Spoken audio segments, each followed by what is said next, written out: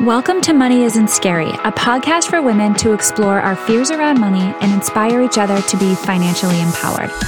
I'm Megan Dwyer, and I'm making it my personal mission to remove the taboo around money and help women rewrite their stories so they can stop staying small and begin to live life on their terms. In this show, we get real and uncomfortable as we unpack our beliefs, thoughts, and behaviors that aren't serving us anymore. I can't wait for you to join me on this journey, so let's dive in. Hi, you guys. Welcome to another episode of the Money Isn't Scary podcast. I'm Megan Dwyer. So in the theme of Thanksgiving this week, I want to talk today about gratitude and how it changes our brains, because I find this really fascinating. I've been seeing so much research lately on the impact that gratitude has on us physically, socially, psychologically. And even though I know all of this in my rational brain, I still struggle to do it, especially when I'm super busy and super anxious like I've been lately. During difficult times, gratitude can sometimes feel impossible. Maybe we're struggling, maybe we're going through stuff that can be really painful. And when we're caught up like this, which is totally normal, by the way, it can be so hard to think beyond our little orbit. And usually, when we are thinking of others, it's to compare ourselves so that we can make that confirmation bias of ours happy, even if it keeps us feeling like crap. I think when we're overwhelmed, we all have a tendency to overlook the things that are going well in our lives and only focus on the negative. Yet, when we're in a place like this is when it's more important than ever, I think, to think of others and get out of our heads, right? So this is what I want to talk about today. But first, I want to get into the science around gratitude because I find this really cool. So bear with me here. In its simplest form, gratitude refers to a state of thankfulness or a state of being grateful. It is the readiness to show appreciation for and return kindness. Gratitude helps to overcome our hardwired negativity bias, which I just talked about. This is our tendency to focus on negative events rather than positive ones. At one point in human history, negativity bias served a purpose. It was a survival function. But now, when we don't have those same threats around life or death that we used to, our negativity bias still exists, and it keeps all those warriors out there worrying and the rest of us functioning with higher than normal levels of anxiety, right? And because of that, it takes so much intention to practice gratitude. Practicing gratitude requires slowing down long enough to think and reflect, which seems harder and harder in a culture where we are constantly expected to be on, right? We've become beyond, I think, overstimulated and overscheduled and focused on the future so much that we struggle to see what's directly in front of us.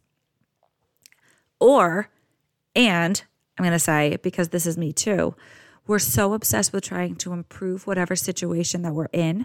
So getting a different job, trying to lose weight, trying to be the perfect parent, right? That all we can think about is what we lack.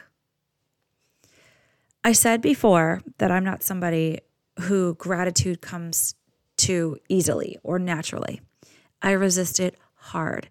And my point today is that if this is you too, you are not alone. This is part of being human. Just this morning, I yelled at my kids trying to get out of the house so we didn't miss the bus. I was so beyond annoyed and in a bad mood because I had so many things on my to-do list at work, and I was just like stubbing my toe trying to get them done, and nothing was working.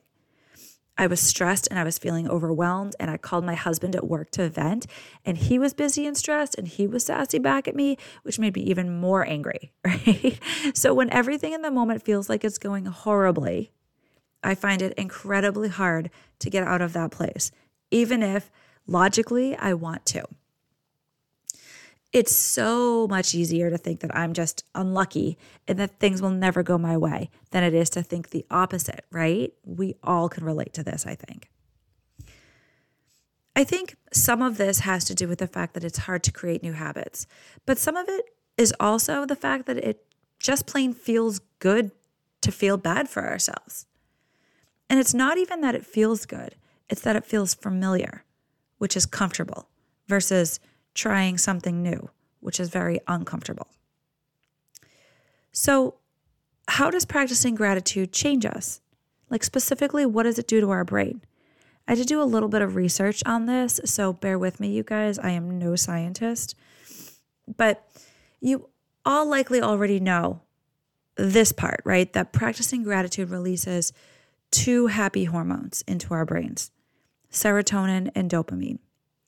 Serotonin is associated with happiness, focus, and calmness. Serotonin increases a long-lasting feeling of happiness or well-being. Behaviors that release serotonin include things like aerobic exercise, like walking, running, biking, swimming, right?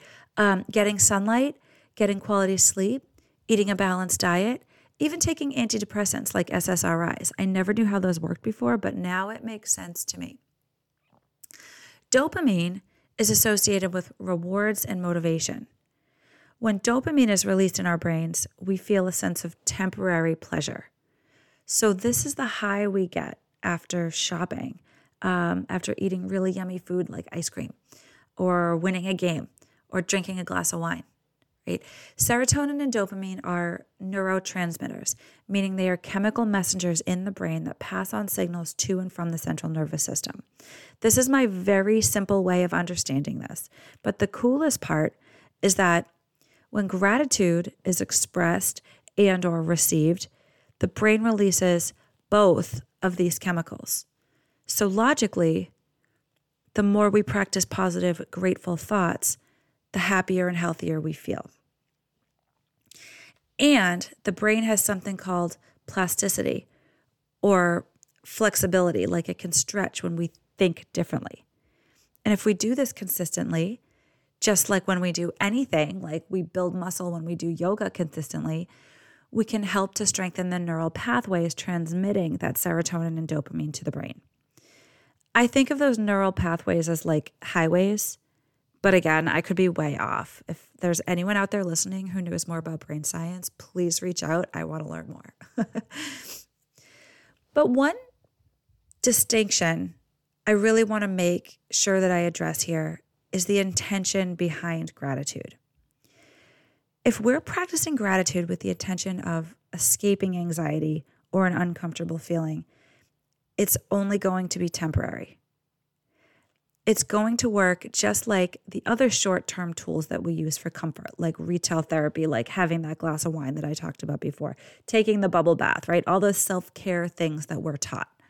Those things are all great, but they're used as temporary escapes, and the underlying issue hasn't gone away. In those moments, what we really need is to learn how to process those uncomfortable emotions in a healthy way. So, if you take anything away from this episode today, make it be this. The practice of gratitude is most effective when the intention is purely to become more grateful. I think we all need to practice gratitude or write it out when we're already in a good emotional space, or at least a neutral space. And that way we're going to get the most out of it. And that makes sense, right? I know that when I'm not in a great headspace, gratitude is the last thing I want to do, and it feels fake to me because the energy that I'm giving out, that I'm feeling, is not what I want to get back.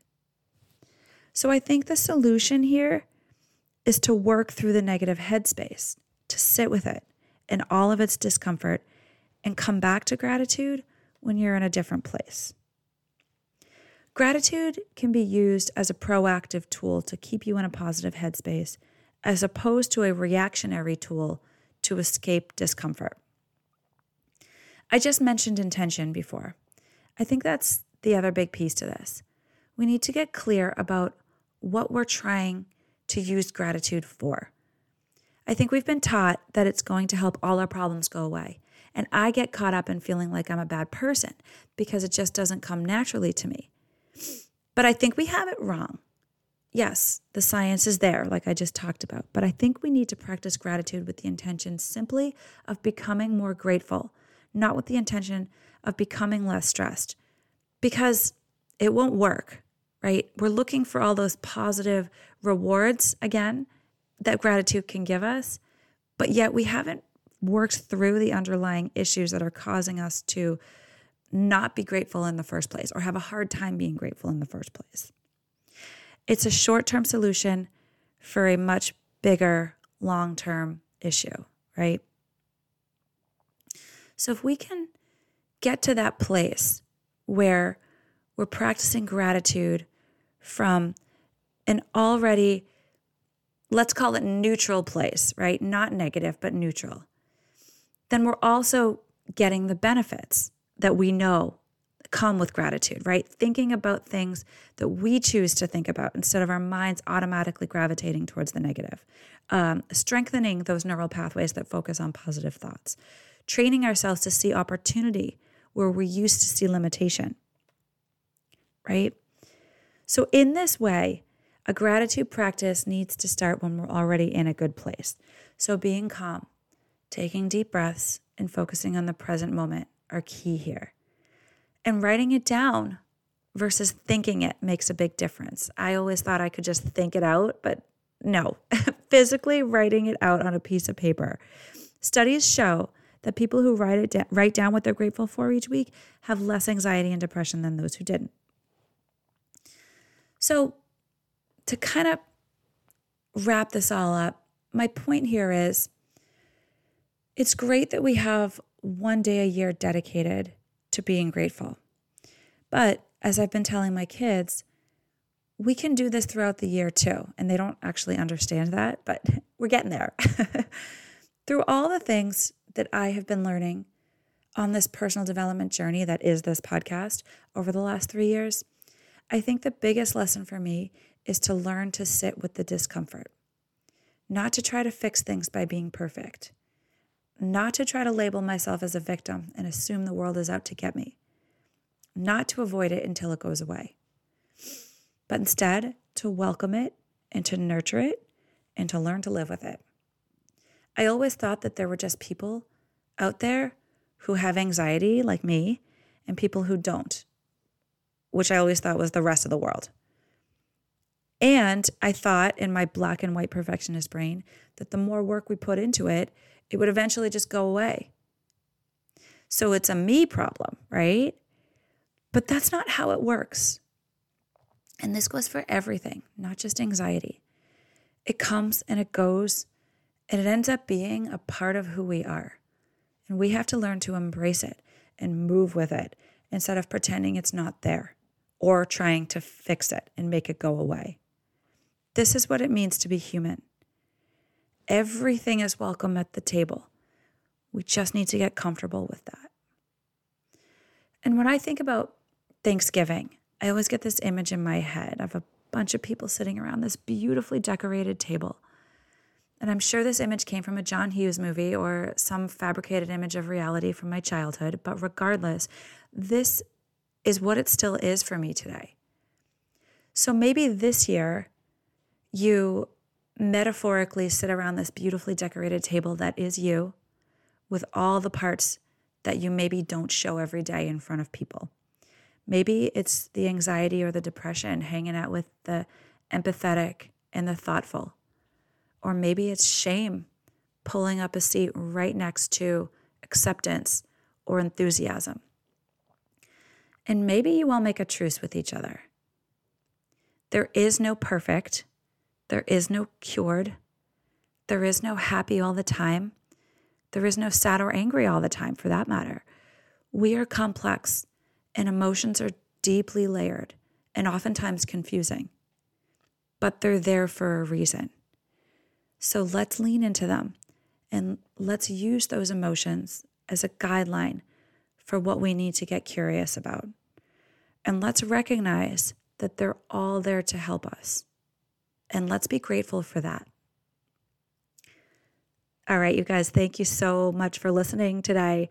I am wishing you and all of your families a very happy Thanksgiving, and I hope you get a chance to take a break and decompress this week and maybe have a little bit of fun. Thank you guys so much. I'll talk to you next time.